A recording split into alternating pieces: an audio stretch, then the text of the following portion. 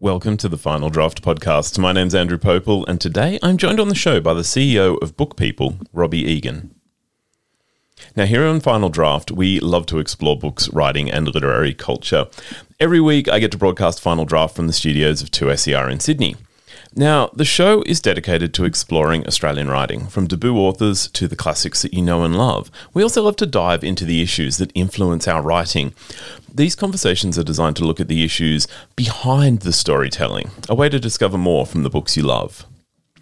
Now, 2SER broadcasts from the lands of the Gadigal people, and I am recording on the lands of the Darug and Gundungurra people. I want to acknowledge the traditional owners of those lands and pay my respects to their ongoing connection to their lands, acknowledging that these are unceded lands. Treaty has never been made with Australia's First Nations. Now, today on the show, I'm joined by Robbie Egan. He is the CEO of Book People, which they were formerly known as the Australian Booksellers Association. This is the peak body advocating for booksellers. These are the people who get the books into your hands, and they have come out with an incredible and very interesting study on the importance of imagination. It looks at how imagination impacts our lives, what spurs our imagination, and also, yes, the role of reading in imagination.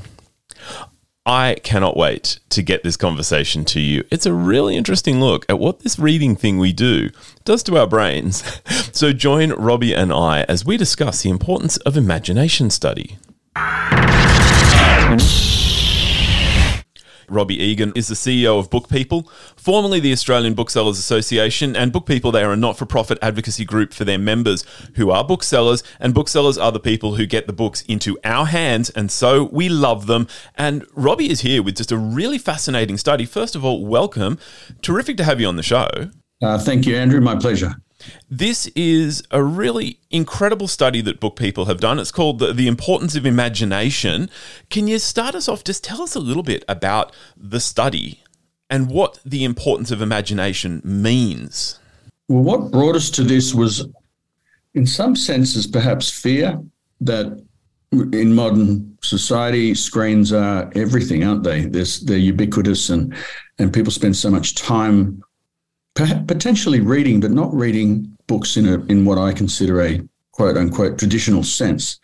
And there's so much that reading does for you that's healthy, particularly when you read on paper. You retain information better. It leads to better outcomes. There are all sorts of mental health benefits. They're portals to infinite worlds. You have possibilities when you read books. And our concern as booksellers is, of course, that if trends shift and people stop reading books, my members go out of business, which would be very sad for me, but, we will survive and we can do other vocations. But books are such a magical technology and part of my personal history and just part of the way societies understand themselves through narrative, the way we convey complex information. The book is really the superior form for that. So we wanted to investigate what people were doing around books and reading. The other side of it is that we seem to be losing imagination as it comes through screens at us. When we read, we create more than just the code, which is, essentially squiggles on a piece of paper. We understand the code, but every single person that reads creates something anew from that code. Even when you reread a book, sometimes you will come at it differently. So it's an art form that I think is unique in the way that we use our own creativity to access someone else's creative output. And its uniqueness is something that I really don't want to lose, because creativity is important for our new technologies in the future, for the way we approach problems, for vocational stuff, how to do a better, line in a factory that makes widgets. So to lose creativity or innovation is a really bad thing. I remember reading a statistic, I can't remember if it was late 2020 or early 2021, that in Australia, book sales, and take that sort of book sales as a very generous term, were up, but that a lot of it was being driven by sales of probably like non-narrative things like, recipe books and things like that. But also, of course, during that time, we were spending a lot more time on our screens. I wonder, amidst all of the goings-on of the last few years, was there a single catalyzing moment for that fear that you described, this fear that perhaps we were losing our connection with books and perhaps some creativity in the process? There's no acute moment. I think there has been a narrative around people reading less and buying less books, which isn't borne out in sales data. So I guess in some senses we're investigating why does this narrative exist? And I think COVID ushered in a huge bump in book sales, a massive amount of purchasing and reading. But as we've come out of COVID now, it's a very quiet period in the market. And what we're seeing is sales are dominated by some blockbusters and particularly by being driven by TikTok. So traditional readers, there could be myriad reasons why they aren't buying as many books at the moment. Perhaps they bought so many during the pandemic that they're still getting through them. But that's unusual. People who read, and I'm going to assume you are a big reader yourself, tend to buy books even if we've got too many. It's just what we do. So a slight concern, to be honest, that sales data was indicating this. Rather than any macro understanding. Oh, Andrew has a giant pile of books he's demonstrating to me. just showing Robbie just one of the piles of books, and you are absolutely right. We tend to buy beyond perhaps our capacity, but not beyond our motivation, but our capacity when we actually have to live in that place we call the outside world.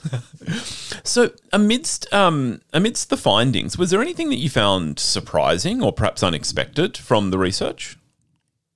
On the negative side, it was a little almost depressing how many people felt that they didn't use their creativity and they missed it and they wished that they did. That's a generational thing, which is interesting. So the older you get, the less creative you feel, and the less you feel you access your creative, internal drive. And I think that's sad because though there's, exigencies of life as you get older and there's mortgages and kids and, bills for this and that, not being creative must be very difficult. I'm lucky to be in an industry that is all about essentially creativity and manufacturing interesting things. So I'm a lucky person. But the positive side that leapt out is I think it was 92% of people surveyed think books are as good or as anything or the best way to stimulate your creativity. So books are still, have real primacy in the community's mindset in terms of how do we be creative? How do we do things that stimulate our interest and our minds? And books are number one, I think. So that's important. But the fact that people aren't accessing them when they're everywhere and they're relatively cheap form of entertainment is problematic. I'm comfortable. I'm comfortable with this idea about sort of the generational gap in the statistics. I mean, we can maybe correlation, not causation, but let's connect releasing creativity with negative gearing reform and stage 3 tax cut. I'm just throwing that out there, yeah. But it's not as stimulating, but it's still reading. Yeah, it is absolutely interesting though that we have this generational gap that emerges through the study, and we talk a little bit about creativity as something that can be fostered. And I've got some interesting questions here in front of me that I need to actually, I think, completely flip on my head. So asking you things about maybe how parents can encourage creativity in their children. But in fact, doesn't the study show us the exact opposite, that perhaps we are more creative in those early years and that it is children we should be looking to for some of these creative directions? I couldn't agree more. But it is incumbent upon parents, and from that it's incumbent upon society to have policies and education methods that foster creativity. And whether that be reading, which is, reading to your child is shown to be of absolutely vital importance, but it could be anything as simple as, kinetic play. Kinetic play, like using Lego, building things, making things out of bits of old, conduit and a golf ball. Play is natural to children because their brains are growing at such a rate, and perhaps there's a stunting effect as we get older because we're not actually growing. But we now understand neuroplasticity, and we understand that the brain can be rewired in so many different ways. So I think you are correct. We should look at children and we should play like children if we get that opportunity. We should go for a bike ride and let go of the handlebars. Perhaps we should make Lego. And you know what I mean? and play in our storytelling. Not only do I recall, but I work in my sort of outside life. I work with kids, and stories are never just the words on the page. They take them to their own pages. They write their own books. They create, something that we now are really comfortable calling fan fiction, and that it's a whole cottage industry, but every child knows the draw of fan fiction, even if they don't have the term. Can we play with books? Should we, even as adults, be taking the story that we read and relating it to our world, playing with how it fits into the spaces that we occupy? Oh, absolutely. I think the great thing about reading literature is that it gives you access to other things. And as, for example, I'm a science fiction fan, and it allows me to access concepts, thoughts, worlds, technologies that don't even exist. And that, I believe, is a form of play. So I get quite obsessed with science fiction series and will follow them through. And I think that I count that as play. For children, they don't need it, do they? It's just giving kids books and reading stories to them, or getting them reading as they grow, is almost hyper-extending their creativity and their play facility. Play is the business of children, and to use a really clunky metaphor here, if it is the business of children, books are just kind of, coals on the industrial fire of their manufacturing. That was a terrible metaphor, but I think it works. Well, I was thinking that it is fuel. Yep. And please, let's not Fahrenheit 451 and burn. Let's not go down the American hyper-right banning of books, which is presently happening. So there's weird things happening in the world that are very counter to my understanding of what's healthy and good. So you mentioned there, we're talking so much about play, and play, I think, is, if not inherently, it is associated with fun, it is associated with pleasure, it is associated with, I think, just being comfortable in the world. You mentioned at the top that there was associated mental health benefits in reading and in exploring imagination. Did the study at all let you dive into, what those mental health benefits were and how they might manifest? It didn't, but we've done a lot of research in this area as an industry. All industries want to understand what's happening with their own products and what they do.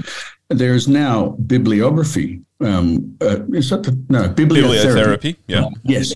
Wrong word. Got close. And the idea that a doctor might prescribe reading to you suggests that there's something in it.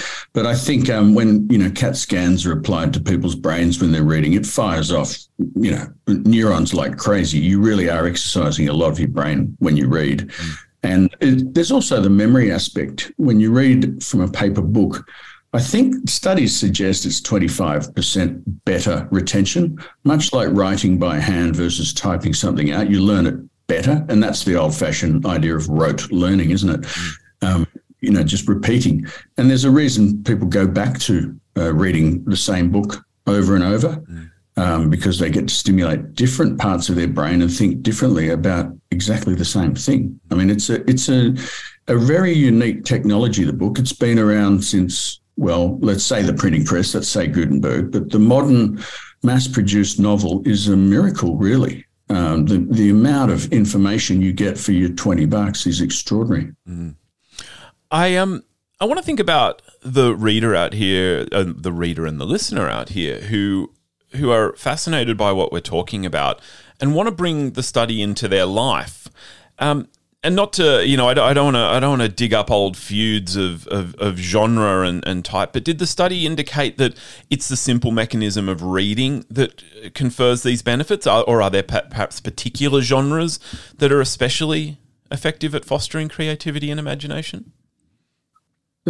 We didn't pass the information in that manner, so I'm going to go from 28 years of selling books and talking about books and reading books and trying to write books, and the entire career has been around that. I would suggest that non-fiction stimulates your creativity in a different way. So let's probably say fiction is a better form of creative stimulus.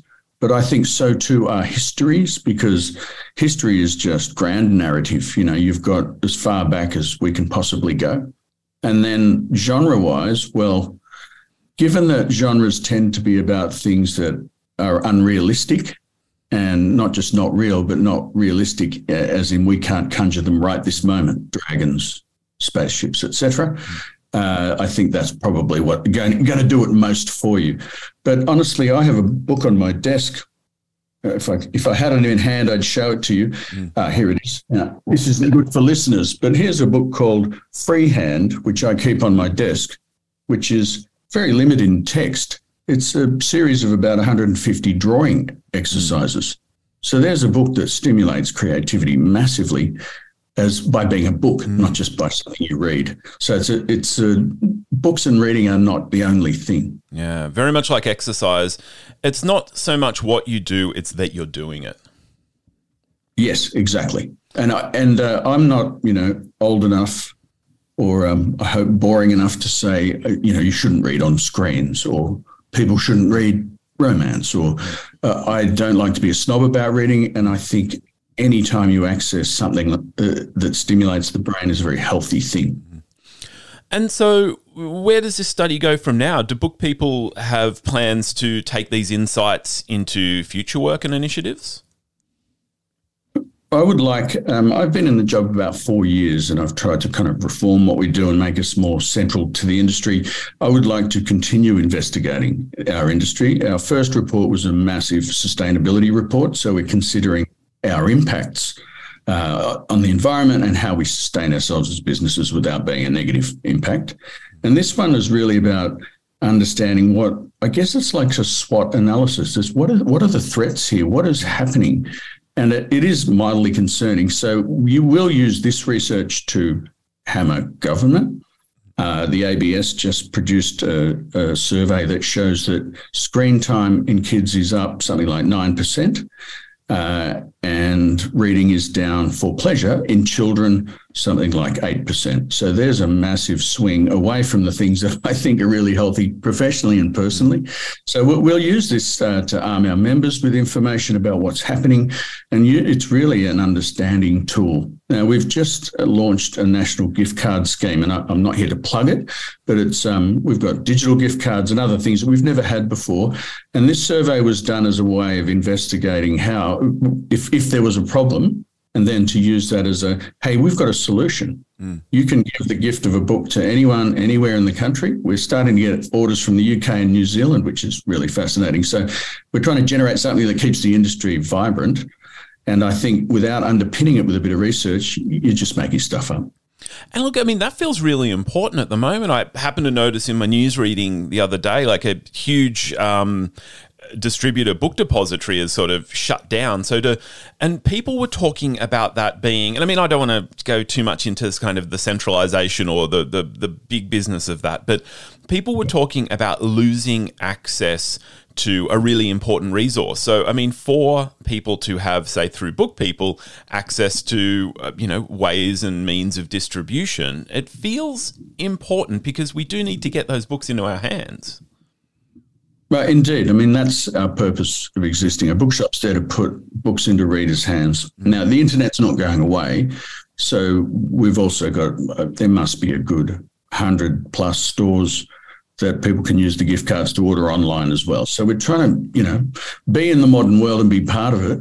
The book depository question, without going too deep, that was a form of tax loophole where Australians subsidised their postage to Australia and allowed this very large company to undercut our local booksellers. But the problem there is, let's forget pricing, let's forget competition with bookshops. Let's just talk about tax base. How exciting is that? They weren't paying taxes in Australia that allow us to run literacy programs or whatever it might be. So there is a global issue here. It's not just this one's gone, you can't get books from them, where do I go? You can get books anywhere. We've solved the supply side of the equation. There's no lack of books in Australia. Yeah. One question, though, that I think is relevant to so many topics, of course, we do not live in an age where we are short of information. Often we're short of time to discover information or nice, neat, centralised, curated spaces to access that information. And I say all this by means of, if people want to get their hands on this incredible report, or perhaps discover more about Book People, or perhaps discover one of their amazing local bookstores, Robbie, where are they going to go? They should follow us on social media. They should go to bookpeople. What are we? bookpeople.org.au. And we have that information. I don't promote us yet as a website for consumers, though anytime someone wants to buy a gift card through our online portals, they will go to our website. And bit by bit, I'm trying to build us as a central hub, I suppose. And what we want to do is, as you said, push people out into these curated spaces. I'm really glad you said that. So I'm going to take a tangent on that. And that's one of my obsessions. And I'm putting together a PhD application to do research into the bookshop as a portal to infinite worlds. And I'm going to liken that to the blank page as a writer sits down as being a portal to them accessing infinite worlds. And what's the relationship between writing and book selling? Because it's more intimate than simply the product. So yes, curated spaces are very important. When you go online to buy a book, you don't browse in the same manner as you do at a bookshop. And we know that 50% or more of readers go to bookshops without a purchase in mind. They simply want to be there. So I think I'm doing good work. I think it's important, and we don't want these spaces to fade. It's vital. I'm going to suggest that Robbie is being a little too modest there. I really like bookpeople.org.au. It has an incredible find a bookstore area where just by typing in a postcard, I just checked, my favorite local bookstore is on there. And these are people who care. These are people who want to find the book that you really need, even if you don't know what it is yet. So I'm going to shout out to Megalong Books in Lura, my local. I've definitely been in there and heard some been involved in incredible conversations for people who want to discover books. And that is, I think that is a priceless resource.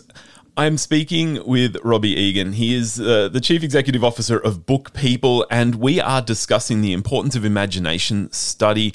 Robbie, thank you so much for taking the time out today to share this with us. Andrew, it's my pleasure. And thank you for saying that. I thought we'd come and chat more academically in some sense, but just to be able to talk about books and the vitality of reading is really, it's an absolute pleasure for me. And I get to do it for work. It's amazing. That is it. Thank you so much for joining me today on the podcast. Thank you also to Robbie Egan. Robbie is the CEO of Book People. And he joined me to talk about the importance of imagination study, what imagination is doing and how our reading is spurring it on. You can go to bookpeople.org.au to find out more about Book People and to find out more about the study. Great conversations from Final Draft are recorded on the lands of the Darug and the Gundungurra people. The show is produced and presented by Andrew Popel. Stay in touch. I would love to hear from you. You can find us on social media, Twitter, Instagram, Facebook. Our handle is at Final Draft 2SER. You can also, please, and I'm going to ask if you could please, drop us a star rating, drop us a thumbs up, wherever you are listening, however it lets you get in touch, get in touch. I want to hear. It also gives me a warm, fuzzy feeling, helps people discover more incredible Australian books. That's it. I'm going to say goodbye. I am Andrew Popel. I will be back with more incredible conversations from Australian authors here on Final Draft. But of course, till then, happy reading. Bye for now.